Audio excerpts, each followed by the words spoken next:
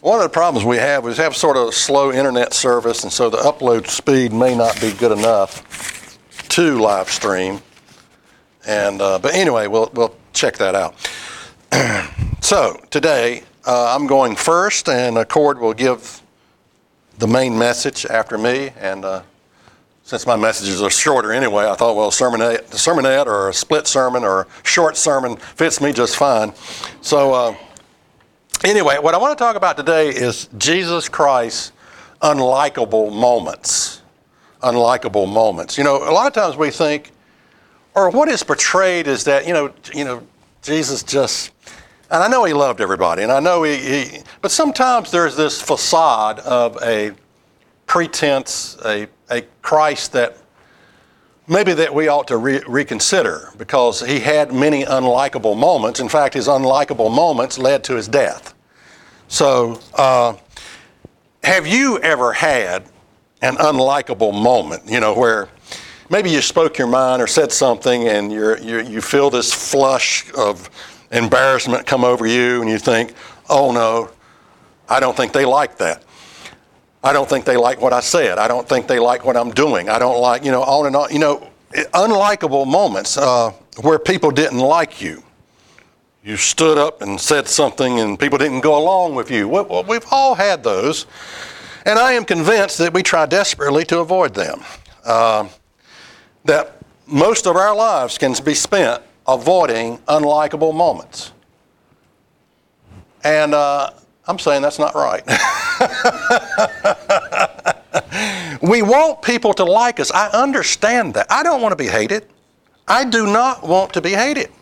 I want people to like me. I work at people, you know, trying to get them to like me. But here's the problem. We avoid unlikable moments at the expense of not being true to ourselves, at the expense of not being authentic.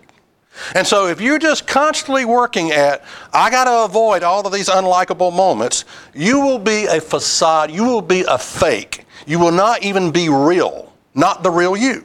You will not be authentic if all you focus on in 90 to 100% of your life just trying to avoid unlikable moments. You're not going to be real. You're not going to be authentic. Now, let me tell you how to convince the majority of people that you are a Christian. You really don't have to say anything. You don't have to do anything. Here it is. Okay, you want to convince the majority of people you're a Christian, be nice. That's it. Be nice. Man, she is so nice. He is such a nice guy. That must be a Christian because you're nice. You know? Don't voice your opinion, because if you voice your opinion, those who disagree with you may not like you. You got that? The ones that disagree with you are not going to like you. So there we go again into our unlikable, avoiding those unlikable moments. You know, I always got to kick out what they said about, you know, President Trump, and yes, he's still president for a couple more months. You know, he's harsh, he's crude, he's arrogant, he's rude, he's not nice. How many times did I hear that? He's not nice. He's just not nice. And of course, if you watch some of his response to the media, he wasn't nice. But he was a man. He's a man that believes in himself. He believes in his mission. He believes in himself. Now, people who believe in themselves are often the enemy of those who don't believe in themselves. And if you have confidence and you know where you're going, those who don't have any self-confidence and don't know where they're going are going to hate you. Okay? They're just going to hate you.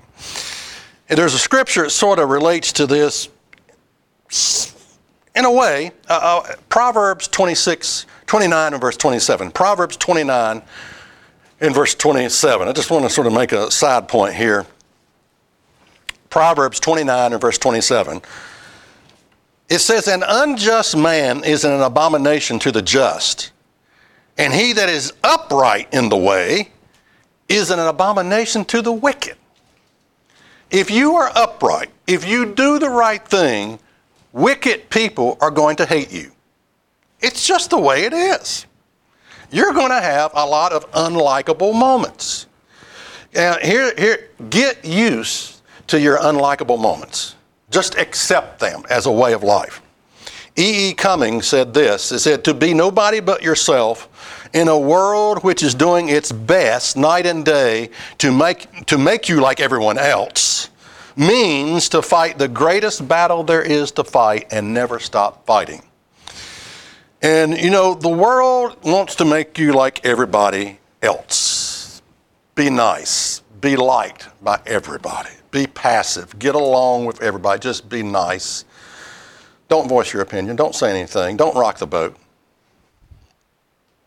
And you'll fit in just fine with the rest of the world. You'll be a part of the world. Have you lost your ability to be authentic by trying to be nice to everyone? A man pleaser, a woman pleaser. You never voice your opinion because you want to be nice. You want to get along. You want to be accepted. And part of that I understand. Again, I don't want to be hated. I don't want to make enemies with every person I meet. So let's take a look at some of Jesus' unlikable moments. John 2 and verse 23. John 2 and verse 23. Now, when he was in Jerusalem at the Passover in the feast days, many believed in his name when they saw the miracles which he did. But Jesus did not commit himself unto them because he knew all men, and needed not that any should testify of man, for he knew what was in man. Now this is sort of like, I don't know, it's sort of like an unlikable moment. Jesus looks at you, he looks at me, and he knows what's in us. He knows what's in man. And let's say he looks at us and he says, I know what's in you. I know what you're made of. And then walks away in disappointment. Let me ask you a question. Is it possible to disappoint your Savior? Is it possible to? Now, with most religion, it seems like it's not possible. At least a lot of preachers will, when I hear him preach, it's like you couldn't disappoint Jesus if you tried to. If you set out as a goal to disappoint him, you couldn't disappoint. I mean, if you sin, whatever you do, you could not disappoint Jesus if you tried. At least that's the message I hear a lot of. But yeah, I'm saying it's possible to disappoint Jesus. Get used to that also. And that way, you'll avoid that if you realize, hey, it's possible for me to disappoint my Savior. Many believed in his name when they saw the miracles which he did. And that's all it takes for some people to fall hook, line, and sinker. All they got to do is just see a little miracle and I believe. But here's what Jesus did because he was not impressed with mankind. You have to become independent of the good opinions of others in order that no one is running your life. If you allow the likable moments. Oh, I just love him so much. I've had people call me and tell me, I love everything you do on your program. And I'm thinking, I don't love everything I do on my program. Why do you love everything I do? I disagree with everything you say. And sometimes I don't agree with myself after thinking about it. There's occasions when I realize I made a mistake or spoke out of order or whatever, but you have to, and let me repeat that, you have to become independent of the good opinions of others so that no one is controlling you. The last thing you want is for someone to control you. And people are easy to control. You just be nice to them. Just tell them what they want to hear. You see, the world says be nice, be tolerant. I accept your perversion, you accept my perversions. No conviction, no opinion, no morality, just coexist. Let's just all get along. Now, I think what the world is coming to is this. The only way we can get along with one another is if we abolish morality. Then we'll all get along with one another, if we just abolish morality. And churches are doing a good job at this, by the way, with a theology that says the law's been abolished, it's been nailed to the cross, it's been fulfilled, it's been done away with, we don't have to keep, it's grace plus nothing. The liberals are applauding the churches. They've been applauding the churches for a long time because that nonsense that is taught. Jesus Christ's unlikable moments. Let's take a look at another one. Matthew 21 and verse 31. Breaking into the middle of a scripture here. Matthew 21 and verse 31. It says, whether of them twain did the will of his father. They said unto him, well, the first. Jesus said to them, verily, now he's speaking to the Pharisees. Oh, I'll get to this a little bit, but notice what he said. Verily I say unto you, the publicans and the harlots go into the kingdom of God before you people go. Now he's talking to the bearded gurus, the Pharisees, they're stroking their long beards. They were, the audience was, they believed that they were saved because of their national heritage. They were born saved, I guess, is what they believed. And they're just sitting there and they're listening to this. And here comes Jesus and says, look, the publicans and the whores go into the kingdom of God before you people. I think it was Ron Dart said he could not have offended them more if he took a big old wet fish and just slapped them upside the head with it. I mean, this is highly offensive here. They go into the kingdom before you people go into it. Another story, Matthew 15 and verse 22. Matthew 15 and verse 22. I like this story. We're going to look at some really, a 1, 2, 3 punch of an unlikable moment here. And this is to a woman, by the way. I mean, this is like a knockout. 1, 2, 3, bam, bam, bam. And then we're going to see how she responded. Oh man, it's beautiful. It's absolutely beautiful. We need to take note of this. And behold, a woman of Cana came out of the same coast and cried unto him, saying, have mercy on me, O Lord, you son of God, you son of David. My daughter is grievously vexed with a devil. But he answered her not a word. Just kept right on walking. Woman's running her mouth and he just keeps on walking. First unlikable moment. He pretended he didn't hear. You ever do that? You ever pretend like you don't? Have you ever heard someone say something and what they say is so stupid that you pretend not to hear it? It's like, I'm not even going to bother answering that. That's just. Now, I'm not saying this is what happened here. This is not what happened here. This is a sensible request. But I'm just saying for us, I pretended not to hear what people say a lot, especially if I don't like what they're saying. I don't hear that. I just keep right on walking. But this was an unlikable moment. I mean, this is the first punch. Okay. And his disciples came and besought him, saying, send her away, for she cries after us. In verse 24, but he answered and said, I am not sent but unto the lost sheep of the house of Israel. Second unlikable moment. You're not part of the in group. You're not part of the in group, woman. You in school we did this all the time as teenagers. You had your little cliques and your groups, and you don't belong with us. You're a reject or something like that. We did that as foolish children and teenagers. But here's an unlikable moment. You're not part of the in group. Kept right on walking. Then came she and worshipped him, saying, Lord, help me. But he answered and said, it is not meet to take the children's bread and cast it to the dogs. Third unlikable moment. This was a knockout punch right here. This should have destroyed her right here. Should have. But it didn't. Unlikable moment, third one. The deliberate, and it is deliberate, choice of words could have easily been misconstrued. Jesus' deliberate choice of words. Deliberate. And she said, truth, Lord, yet the dogs eat of the crumbs which fall from the master's table. Then Jesus answered and said unto her, O woman, great is your faith. Be it unto thee even as you will. And her daughter was made whole from that very hour. This is an incredible story, and there's a lesson here we need to learn. It's almost as if Jesus is deliberately testing this woman. Now, should this surprise us that Christ, God, tests us as people? No, that shouldn't. It happens all the time. How can I get this woman to be offended? Had she responded with offense, had she spun on her heel and said, you're calling me a dog, and walked away and never returned, she would have walked away thinking, this Son of God is the most unlikable person I've ever met in my life. Now here's the point. God will challenge us with many unlikable moments about himself. About his nature, about the way he does things, about, well, Lord, I didn't like the way this prayer has been answered or not answered.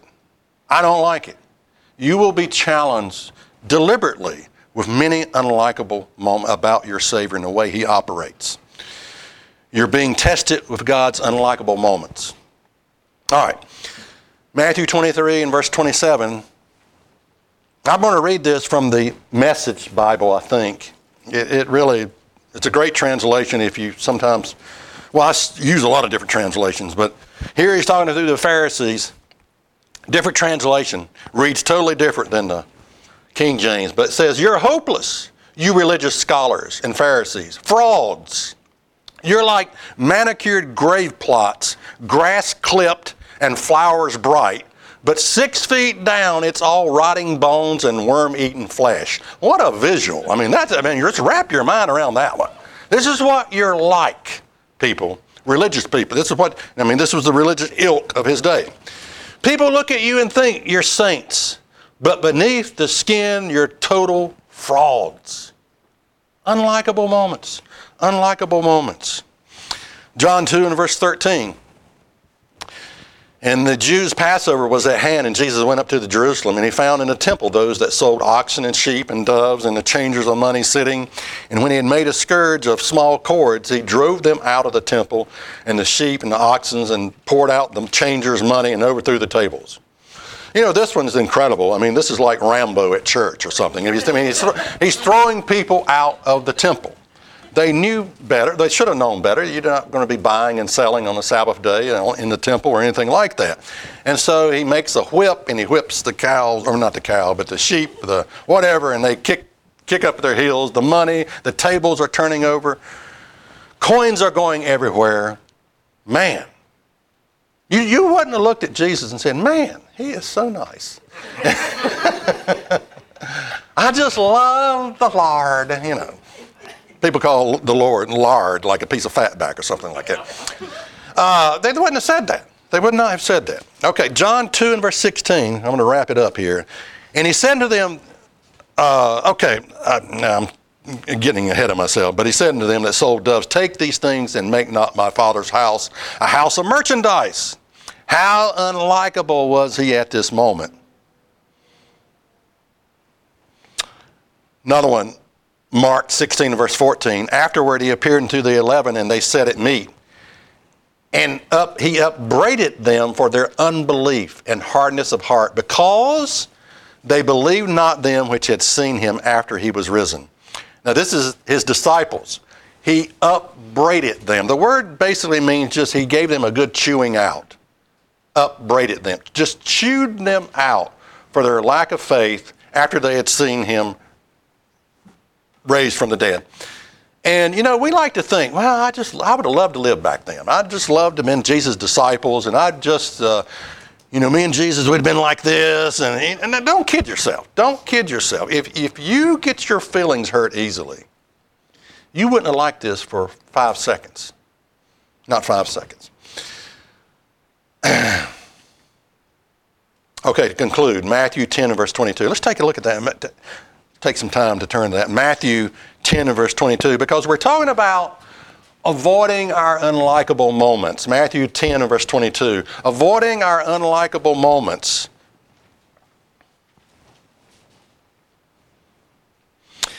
"And you shall be hated of all men for my name's sake, but he that endures to the end shall be saved." I'm convinced, and most of my sermons I'm just preaching to myself, and I hope it applies to you also. But